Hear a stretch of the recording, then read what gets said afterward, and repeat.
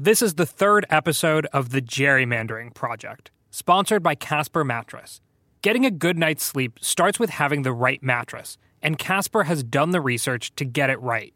Casper uses design feedback from over 500,000 customers. Their sleep scientists have taken that feedback and created a remarkably supportive bed. You deserve to have a great night's sleep every night. Get a Casper mattress. Go to casper.com and use code POLITICS for $50 towards the purchase of your mattress. That's casper.com, code POLITICS. Terms and conditions apply. We've just come to Laurel Street, which is now the new dividing line for the districts. That's Reggie Weaver. He works with the nonpartisan organization Common Cause to raise awareness about things like gerrymandering on college campuses. We've got a residence hall right here, Holland Hall, which is on the west side of campus and in the 13th district. And just catty-corner from it, we have Aggie Village, which is student residence life, kind of series of dorms on the east side of campus in the 6th district. I'm Galen Druk. I met Weaver last September at North Carolina Agricultural and Technical State University, known as A&T. North Carolina A&T is, the largest historically black college in the country. The school has almost 12,000 students, and North Carolina's congressional district lines divide both the campus and surrounding Greensboro, a 40% black city, in two.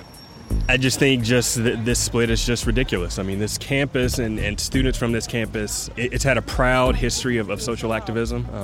One of the things that's made it important to the United States and to Greensboro in particular is that this is really where the sit-in movement of the 1960s really was catalyzed from this campus. The lines dividing the A&T campus are new. They were drawn by Republican lawmakers after the lines they'd previously drawn were struck down by a federal court in 2016. I asked a student, Dashe Hardison, who was sitting along the boundary, if she was aware of the divide. Do you know what congressional district you're in? No, I do not know what congressional district I am in. So this street right in front of you, that's the dividing line between two different congressional districts. So A&T, you're in one congressional district now, but if you walk across the street, you'll be in a different congressional district. Really? That's interesting. Why is it like that? You don't know? That's a good question. Do you have any ideas of why that might be? Gerrymandering. And they unfairly divide us so that we can't have one strong vote. I told Hardison that both sides of campus are represented by white Republican men. And she quickly brought up a concept at the heart of the debate over how to draw district lines around minority communities. Kind of knowing that, what do you think about the split? Well, I think that it's important, being a HBCU, that we have someone that represents our voice and someone that can relate to us and our issues, which are different from a white man's problem or a white man's issue or things that he has to go through. I asked Weaver what he thought of Hardison's response. That was disheartening to hear, that someone who even seemed to be at least generally informed on what the concept of gerrymandering is wasn't aware that it's happening right here in their campus. But even someone who pays attention to congressional maps might have a difficult time keeping up with all the changes around Greensboro. Since the early 90s, the district lines in the area have been redrawn 6 times, even though there have only been 3 redistricting cycles. For much of that time, A&T was in the 12th district, which was often described in news reports as the most gerrymandered district in the country. This is an infamous district in redistricting litigation. The district has appeared before the U.S. Supreme Court, I think, now 5 times. This is the third installment of the Gerrymandering Project. In each episode, we zoom in on a different goal of redistricting reform and explore the challenges in achieving it. In this episode, we head to North Carolina to look at racial gerrymandering. As things stand today, partisan gerrymandering is not necessarily unconstitutional, but racial gerrymandering is. The fight to define it, however, has played out in courtrooms for decades. And that's in no small part because it also has significant partisan implications. The evolution of the lines around Greensboro and the A&T University campus tells the story of how that fight has played out. The debate in North Carolina, and in many places around the country, has often come down to this complicated question. In a state where African Americans overwhelmingly vote for one party, is what's best for African Americans the same as what's best for Democrats? There are two kinds of racial gerrymandering.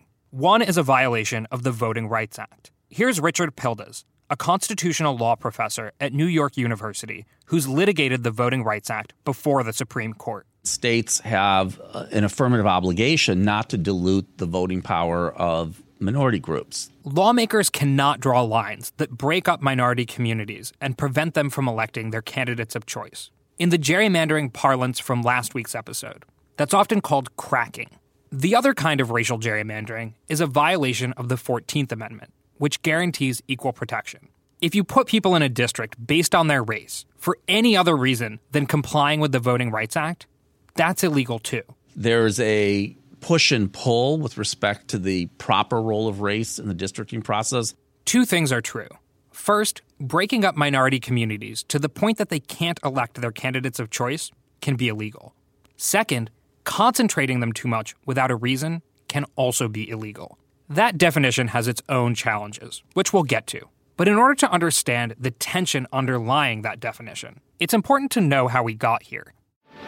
From NBC News, Decision 92 Election Night, here are Tom Brokaw and Bryant Gumbel. At this hour, change and hope are the big winners based on what we're seeing so far here tonight, Bryant Gumbel. It's a real generational confrontation. When Congressman Watt and Congressperson Eva Clayton was elected, it is the first minority members of Congress we've had for North Carolina in 100 years. Pam Stubbs opened Congressman Mel Watt's office in Greensboro when he was first elected in the early 90s. Watt represented the 12th District, which included the A&T campus. It was drawn based on the Voting Rights Act to help African Americans elect their candidate of choice. You had to have been there dealing with the people to see them come to the office. We saw older vets, older people to come in. And they felt that they were coming to their own to understand their problems and their needs. And that if you tell them no, they really believe it, because sometimes they did not always trust a decision that they got from others. Before the minority districts were drawn, it had been difficult for African Americans to get elected. Whites in the 80s were less willing to vote for black candidates. I've heard people call and say things like, "You've done a wonderful job telling him on that issue. However, I just can't vote for his kind." I mean, that was just sad. The original Voting Rights Act of 1965 did not deal with how we draw districts. The law banned things like poll taxes and literacy tests that prevented black people and poor whites from voting. But about this, there can and should be no argument. Every American citizen must have an equal right to vote. Stubbs moved to Greensboro to attend A&T University in the 60s and was intimately familiar with the kind of racism that made the Voting Rights Act necessary.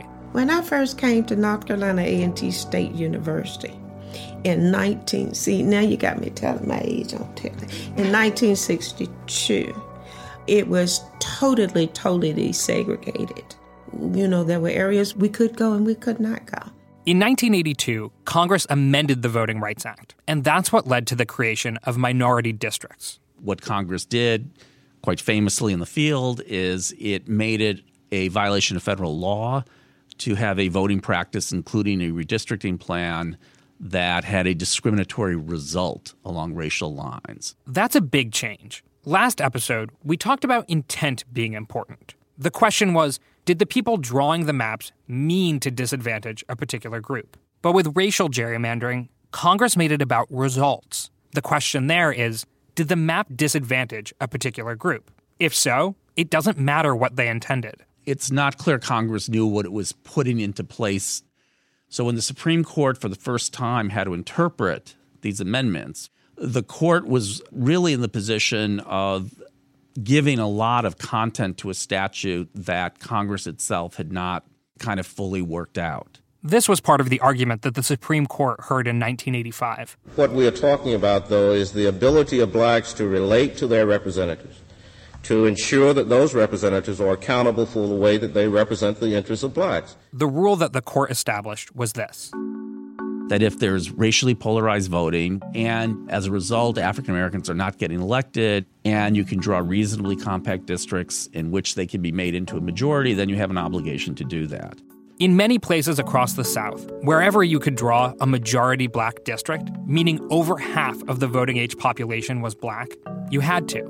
This interpretation went into full swing in the 1991 round of redistricting. Those districts elect African Americans to Congress, and they are often the first African American representatives from those states since Reconstruction. North Carolina's racially polarized voting made the newly formed 12th District legally necessary, but the district was still controversial because of its shape. That was considered probably the least compact district in the entire United States at the time. In order to create a majority-minority district, it pulled in black communities from all over the state. It looked like a knotted piece of string strewn diagonally across the middle of the state, running from the border with South Carolina almost to Virginia. When people traditionally have been disenfranchised and have left out the political process, and the strength of their vote has not been considered or respected, then sometimes you have to draw things that look ugly to be inclusive. You know, cute does not make it equal or make it right. Majority-minority districts have historically been some of the least compact districts, because they're purposefully drawn over distances to connect specific communities. But there was also another reason that the district was so misshapen. Democrats had not initially wanted to create this additional majority African-American district because they were afraid it was going to threaten a long-serving and important and powerful white incumbent Democrat. Democrats who controlled the state legislature had already created one majority-minority district, but they needed another to comply with the VRA. And they were forced to create this second African-American VRA district in North Carolina by the Justice Department, with the Republican Party pushing the Justice Department, saying this is illegal. They have to create another majority African-American district. And the Democratic Party then said, okay, well, we'll create it, but not where we're going to threaten our powerful incumbent. We're going to create it in the middle of the state in this very bizarrely drawn, highly kind of contorted way. That district was eventually struck down by the Supreme Court with the opinion that it was, quote, so bizarre it could not be justified by the Voting Rights Act. This is where the tension between the Democratic Party's interests and the Voting Rights Act begins to become clear. Here's Anita Earls, civil rights attorney and executive director of the Southern Coalition for Social Justice in Durham. Republicans would be coming to conferences with advocates for black voters saying, do you need software? Do you need experts? How can we help you bring these lawsuits? Republicans were proponents of majority-minority districts. And the reason is because given the racial demographics at the time, it was in the Republicans' interest to pack black voters in majority black districts, and it was in the Democrats' interest to spread out black voters in as many districts as possible, because that's how they would maximize Democratic districts. African Americans have been reliable Democratic voters for decades, meaning that packing them in a few districts would make it easier for Republicans to win in other districts. Dividing African Americans up, or cracking them, and joining their votes with other white Democrats would boost Democratic chances in more places. But those districts would likely elect white Democratic candidates. I was frequently filing lawsuits against democratically controlled bodies because it was in their partisan interest to divide black voters. And that put white Democrats in jeopardy. These states essentially eliminated districts that had 30 to 40% African-American voters. Moderate white Democrats in the South who were being elected sometimes, not infrequently, from these 35% African-American districts were essentially wiped out and replaced with white Republicans. There were other trends going on that helped make the South more Republican. But Dave Wasserman from the Cook Political Report agrees that the Voting Rights Act helped that trend.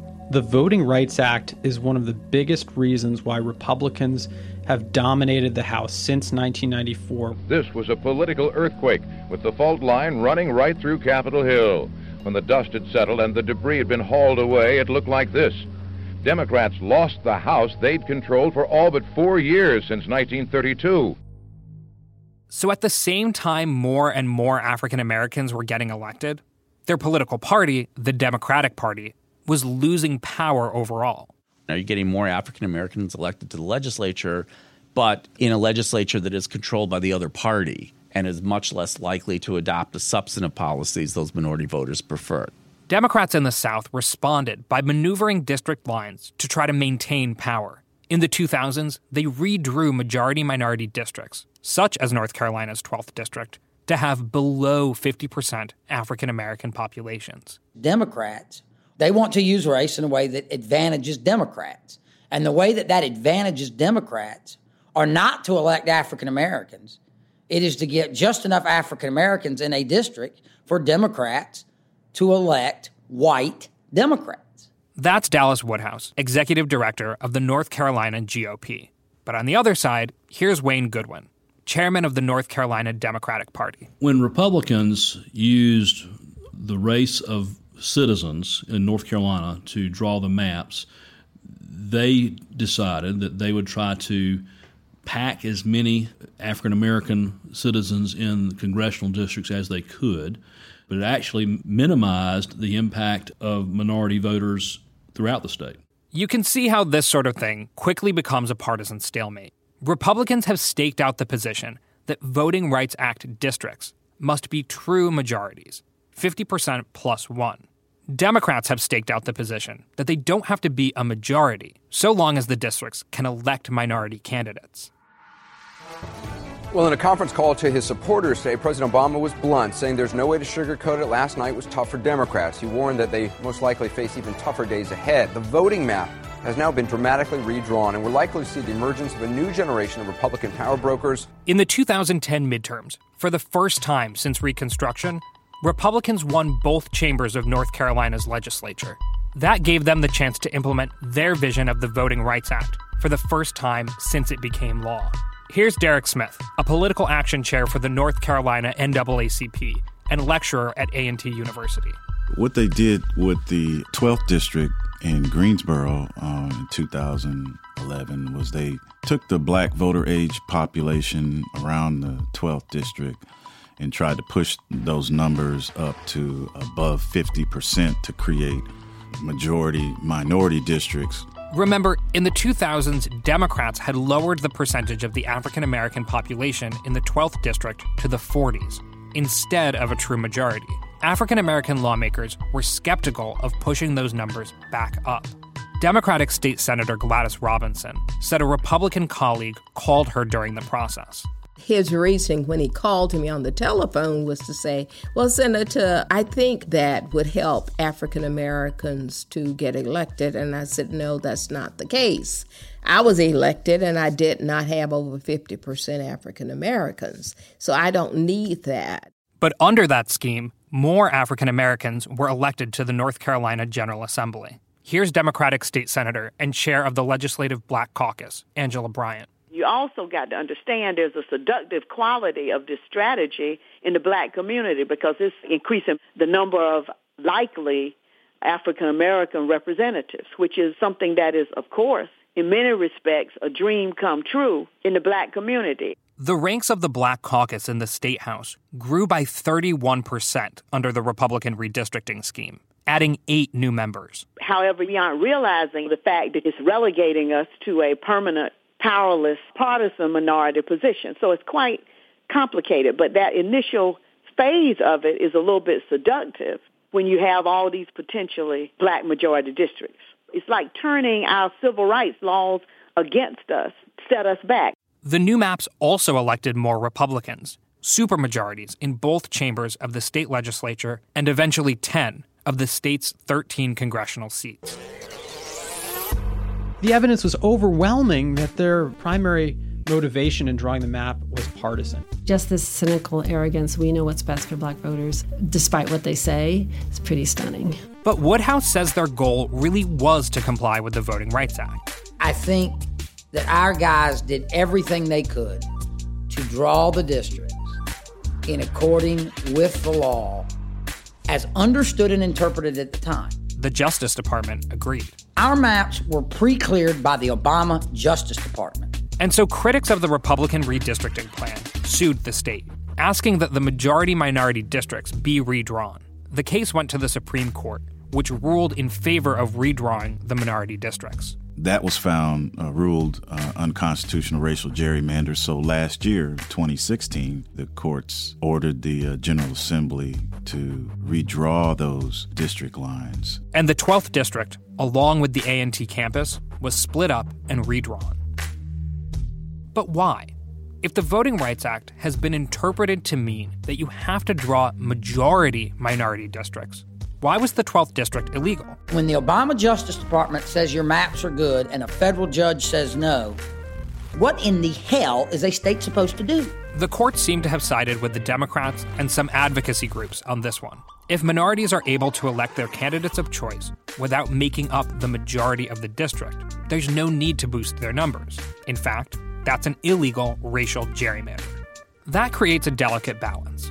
Don't consider race at all, and you might break up African American communities so they can't elect their candidates of choice. Consider it too much, and you might draw a district that packs voters based on their race. All of these things have been reinterpreted since the districts were drawn. No legislature can work like this. If we're supposed to draw majority-minority districts, and that's required under the Voting Rights Act and the Constitution, please, God, tell us how to draw them, and we will do it. So what is the best way to represent minorities in the redistricting process? We'll return to that question in a minute, but first a word from this episode's sponsor, Casper Mattress. There's nothing worse than a bad mattress. You toss and turn all night and wake up achy and sore. Switch to Casper Mattress to sleep cool and comfortable every night. Casper uses design feedback from over 500,000 customers. Their sleep scientists have taken that feedback and created a remarkably supportive bed. Casper's comfort foams guarantee you sleep cool and provide the right pressure relief and spinal alignment so you keep perfectly balanced in cushiony comfort all night. And Casper's support foam brings it all together with long-lasting durability you can count on. It all adds up, giving you the best sleep you've ever had. Plus, Casper lets you try it out for 100 nights in your own home, risk-free. They ship it to you for free in a box so small you won't believe it holds a mattress. They'll come pick it up for you if you don't like it and refund you everything. No questions asked. You deserve to have a great night's sleep every night. So get a Casper mattress. Go to Casper.com and use code POLITICS for $50 towards the purchase of your mattress. That's Casper.com, code POLITICS, and get $50 towards the purchase of your mattress. Casper.com. Terms and conditions apply. Okay, let's return to North Carolina. Behind all this legal jockeying is still the fundamental question. What is the best way to represent minorities in America? And that's not just a legal debate. It's a moral and philosophical one. I have never personally been one that think that increasing the numbers of the Black caucus in Congress, for example, necessarily equated to a plus for the African American community. Again, Derek Smith, a political action chair for the state NAACP. They can ensure that African Americans get sent to legislative bodies, and that looks good on Election Day when they can stand up and say, look at what we did for you all. We helped get Eva Clayton and Mel Watt into Congress in the 1990s. But on the whole, the effect was that was when the state began to shift towards a Republican-dominated caucus, and that happened all throughout the South. He's in favor of African-American voters influencing various districts. I've always thought that African-American voices that are numerous and loud enough and active in many different places lend to the likelihood that policy decisions will consider African-Americans more than they do. And white and black Democrats can form coalitions to elect minority candidates more easily than they were once able to in North Carolina. Smith points to a famous example. President Obama is a classic example of that. If we confuse together on common interests which affect the governance for the good of all, then it doesn't matter your race. Reggie Weaver of Common Cause tends to agree. An argument has been made that, yes, in justification of racially packed districts, that minority candidates would not be elected any other way. There may be some truth to that. I don't know. To me, then, the answer isn't to pack districts and weaken the minority voice in other areas. He says that won't get at the root of the problem. What I personally am more interested in is, why is it? Why is it that I, as an African American, am going to have a weaker chance in a purely competitive district just along partisan lines? Why is it? And I think that gets to deeper questions that we are yet to resolve as a country about race. But the idea that less emphasis should be put on race when drawing districts is not a universal one. Again, here's Pam Stubbs, who worked in Greensboro's 12th District office when it was first won by Mel Watt in 1993. Until the playing ground is level in America, then we will always need our minority districts. And so far, the playing ground is not level. Stubbs is unsure that African American lawmakers will maintain their ranks if these districts are dismantled, and academic research suggests that could cause some ripple effects. The presence of minority lawmakers can boost voter turnout among minorities. It can also increase their trust and engagement with politicians. One study, done after Democrats began drawing down the black populations in minority districts in the 2000s, showed that minority members of Congress are more likely to advocate for their community's priorities than white members of the same party. You have to realize most of those minority districts were created after the 1990 census, when there was hardly any minority representation across the country in Congress. So even though they're safe now, you have to understand why they were created. Case in point, visit the Civil Rights Museum in Greensboro. My name is Cassandra Williams, and I would like to personally welcome you to the International Civil Rights Center and Museum. The museum is situated in the Woolworth's department store, where 4 black A&T University students sat down at a segregated lunch counter. 4 college freshmen, all Negroes, were refused service at a Greensboro, North Carolina lunch counter, and the Civil Rights Sit-In was born. So we're here at the lunch counter, and I want you to realize that on this one side, the counter and the stools are at the same exact spot as they were in 1960. It actually gives us the feeling, the experience of being right here at this lunch counter along with those young men and others experiencing what it felt like to be denied service just based on the color of your skin. Throughout the museum, there are other reminders of the injustices committed against African Americans in the South.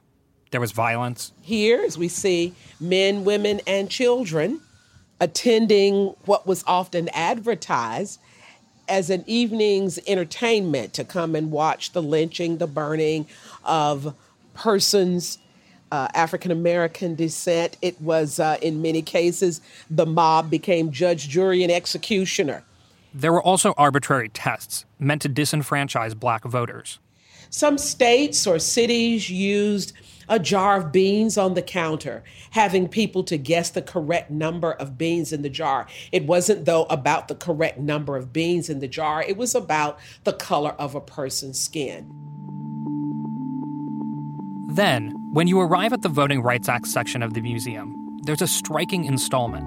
Now, when we look at this list on the wall here, you see African Americans elected to federal or statewide constitutional offices. It's a floor-to-ceiling list showing the date African American lawmakers were elected from each state. Let's look at North Carolina. In the years right after the Civil War, during Reconstruction, we see that there were 4 black men elected to represent the state of North Carolina in the House of Representatives. But then we see about a 100-year gap before Mrs. Eva Clayton was elected to represent North Carolina. In state after state across the South, that 100-year gap persisted. We see that same gap in South Carolina. We see it in Alabama, Florida. We see 1871, and then another 100-year gap is there. We can see it in Georgia, in Louisiana, from 1875, and then not until 1991. In many states, that gap only ends in the early 1990s, when states were forced to draw majority black districts. So it's easy to understand why the conversation about majority-minority districts can be so contentious and emotional. If the law favors unpacking minority districts, it could become more difficult to ensure that African Americans are elected at the same rates that they have been. For example, North Carolina's state legislative map is currently being redrawn to unpack the majority-minority districts. The chair of the Legislative Black Caucus, Angela Bryant, is likely to lose her seat in the redraw. I surely regret losing my district and the coalition that had been formed in that district. I regret that. At the same time, the gerrymandering was a burden. She says it's for the best. I'm convinced that even if people like me lose out, to have a firm foundation upon which we are doing this redistricting, we will be better off over time.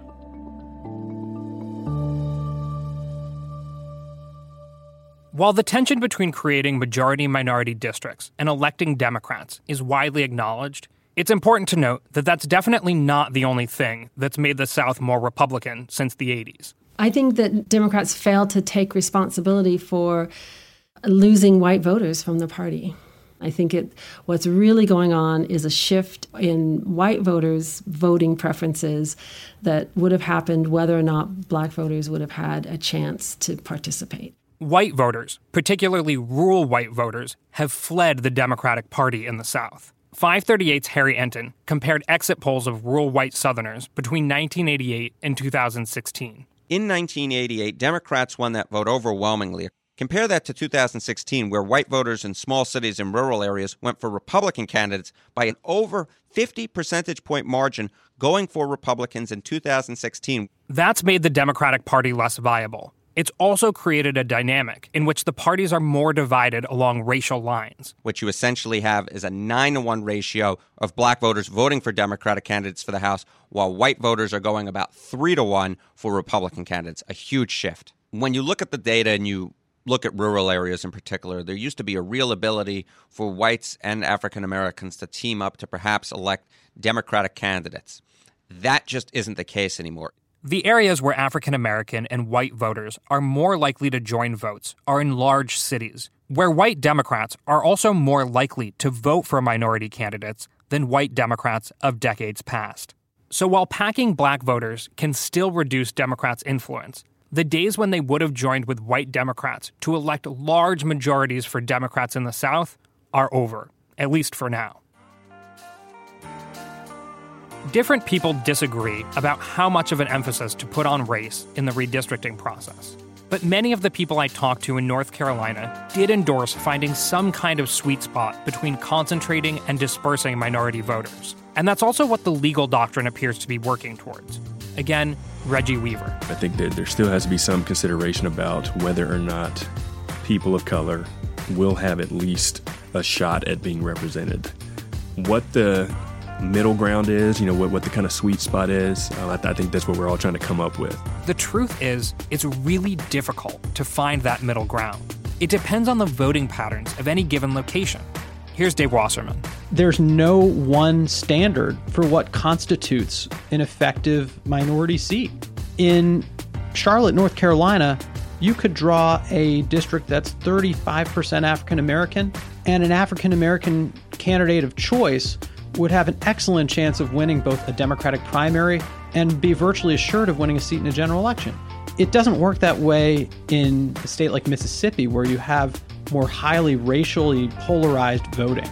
You really do need a 50% African American majority seat in the Mississippi Delta in order to elect a candidate of the African American community's choice there. And it gets more complicated. There are big differences across different minority communities. In Texas, our experience has been that racially polarized voting is still very strong, and that for Latino voters to be able to nominate and elect their preferred candidate, they have to be in the majority. Nina Perales, a civil rights attorney who represents Latino voters in Texas, is wary of attorneys associated with the Democratic Party who have litigated against true majority-minority districts. There are really important differences between trying to draw a Democratic district and trying to draw a minority opportunity district, because often we see racially polarized voting even within Democratic primary elections, where minority voters may prefer a minority candidate and white voters may prefer a white candidate just trying to draw Democratic districts by spreading minority voters out isn't going to yield equal opportunity in places like Texas. Dallas Woodhouse, executive director of the North Carolina GOP, thinks trying to establish a legal sweet spot is unworkable. What at least a plurality of the court has tried to set up when it comes to the use of race is a Goldilocks standard. Not too much, not too little, but just right. But they won't tell you what just right is. Anita Earls, who has spent decades suing both parties, says drawing districts that appropriately consider race does take thought, but it can be done. You have to know what voting patterns are, who's been elected, what the census data is, but it's not like you have to sit and agonize over every district about, gee, what should the racial percentage of this district be? Courts haven't endorsed this, but if you wanted to figure out the sweet spot for a district, the math would work something like this. On one side, you have a bumper of 25%. 25% would be the minimum threshold beyond which a minority population could possibly comprise the majority of the vote in one party's primary, and that party could possibly comprise the majority of the vote in a general election. Essentially, you have to figure out if minority voters can make up the majority of one party's primary, and then whether other voters will join them to elect the minority's choice in the general election. The other bumper would be 50%. If you're at 50% of the population in any given district, then you have a really good chance to dominate both the primary and the general election. Where the sweet spot lies between 25% and a true majority, 50% plus 1, depends on a number of factors. The variables involved can range from the nature of the white vote to the citizenship rate of the minority group to the turnout rate of that minority group. How the rest of the district votes is key. If you have a white vote that's overwhelmingly Democratic, they could potentially overpower a minority group in a Democratic primary. If you have a white vote that's overwhelmingly Republican, well, they could overpower that minority group in a general election. If you have a white vote that's somewhere in between, that might provide a minority candidate a good chance of winning a race in a district that's less than 50% minority. These factors will change from place to place and across time. Turnout can even change from one election to the next. North Carolina 12 today has a black voting age population of 35%. Alma Adams, a Democrat who wins overwhelming shares of African American voters, holds that district comfortably. North Carolina's 12th district no longer includes Greensboro, but instead is concentrated around Charlotte. When the district was first drawn in the 90s, it was unlikely that African American voters could have elected their candidate of choice while making up only 35% of the population. But voting patterns have changed. Because of how case-specific this can be, Wasserman doesn't see an end in sight for litigation of minority districts. Courts have wrestled for years with the idea of what constitutes an effective district for candidates of a minority community's choice. The reality is there's no bright line, and there never will be. Angela Bryant agrees that there's no simple solution. I think in a democracy, a representative democracy and republic like we have, I don't think there's some magic panacea. Democracy is messy and a lot of work. It's a full-time job for somebody, some set of bodies, to help keep it going. And in many ways, that's also one of the legacies of the larger fight for civil rights in America, something echoed in the final exhibit of the Greensboro Civil Rights Museum. So in our last gallery, we have this wall of faces, a mosaic of people who were a part of the civil rights movement, but also some who worked to bring an end to slavery. It shows us a great part of the power of people, ordinary people, we might say, who worked together to bring about extraordinary change.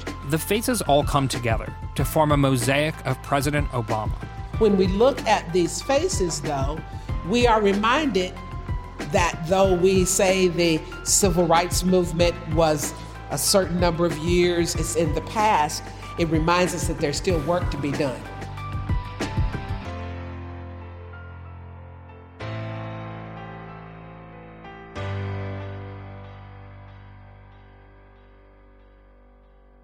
If we compare this week's debate over the role of race with last week's debate over the role of partisanship, there are two important lessons about redistricting that we can learn. First, in Wisconsin, we focused on partisan bias. Democrats there wanted maps that don't inherently give one party a leg up. Well, there are times when the Voting Rights Act is in conflict with that goal.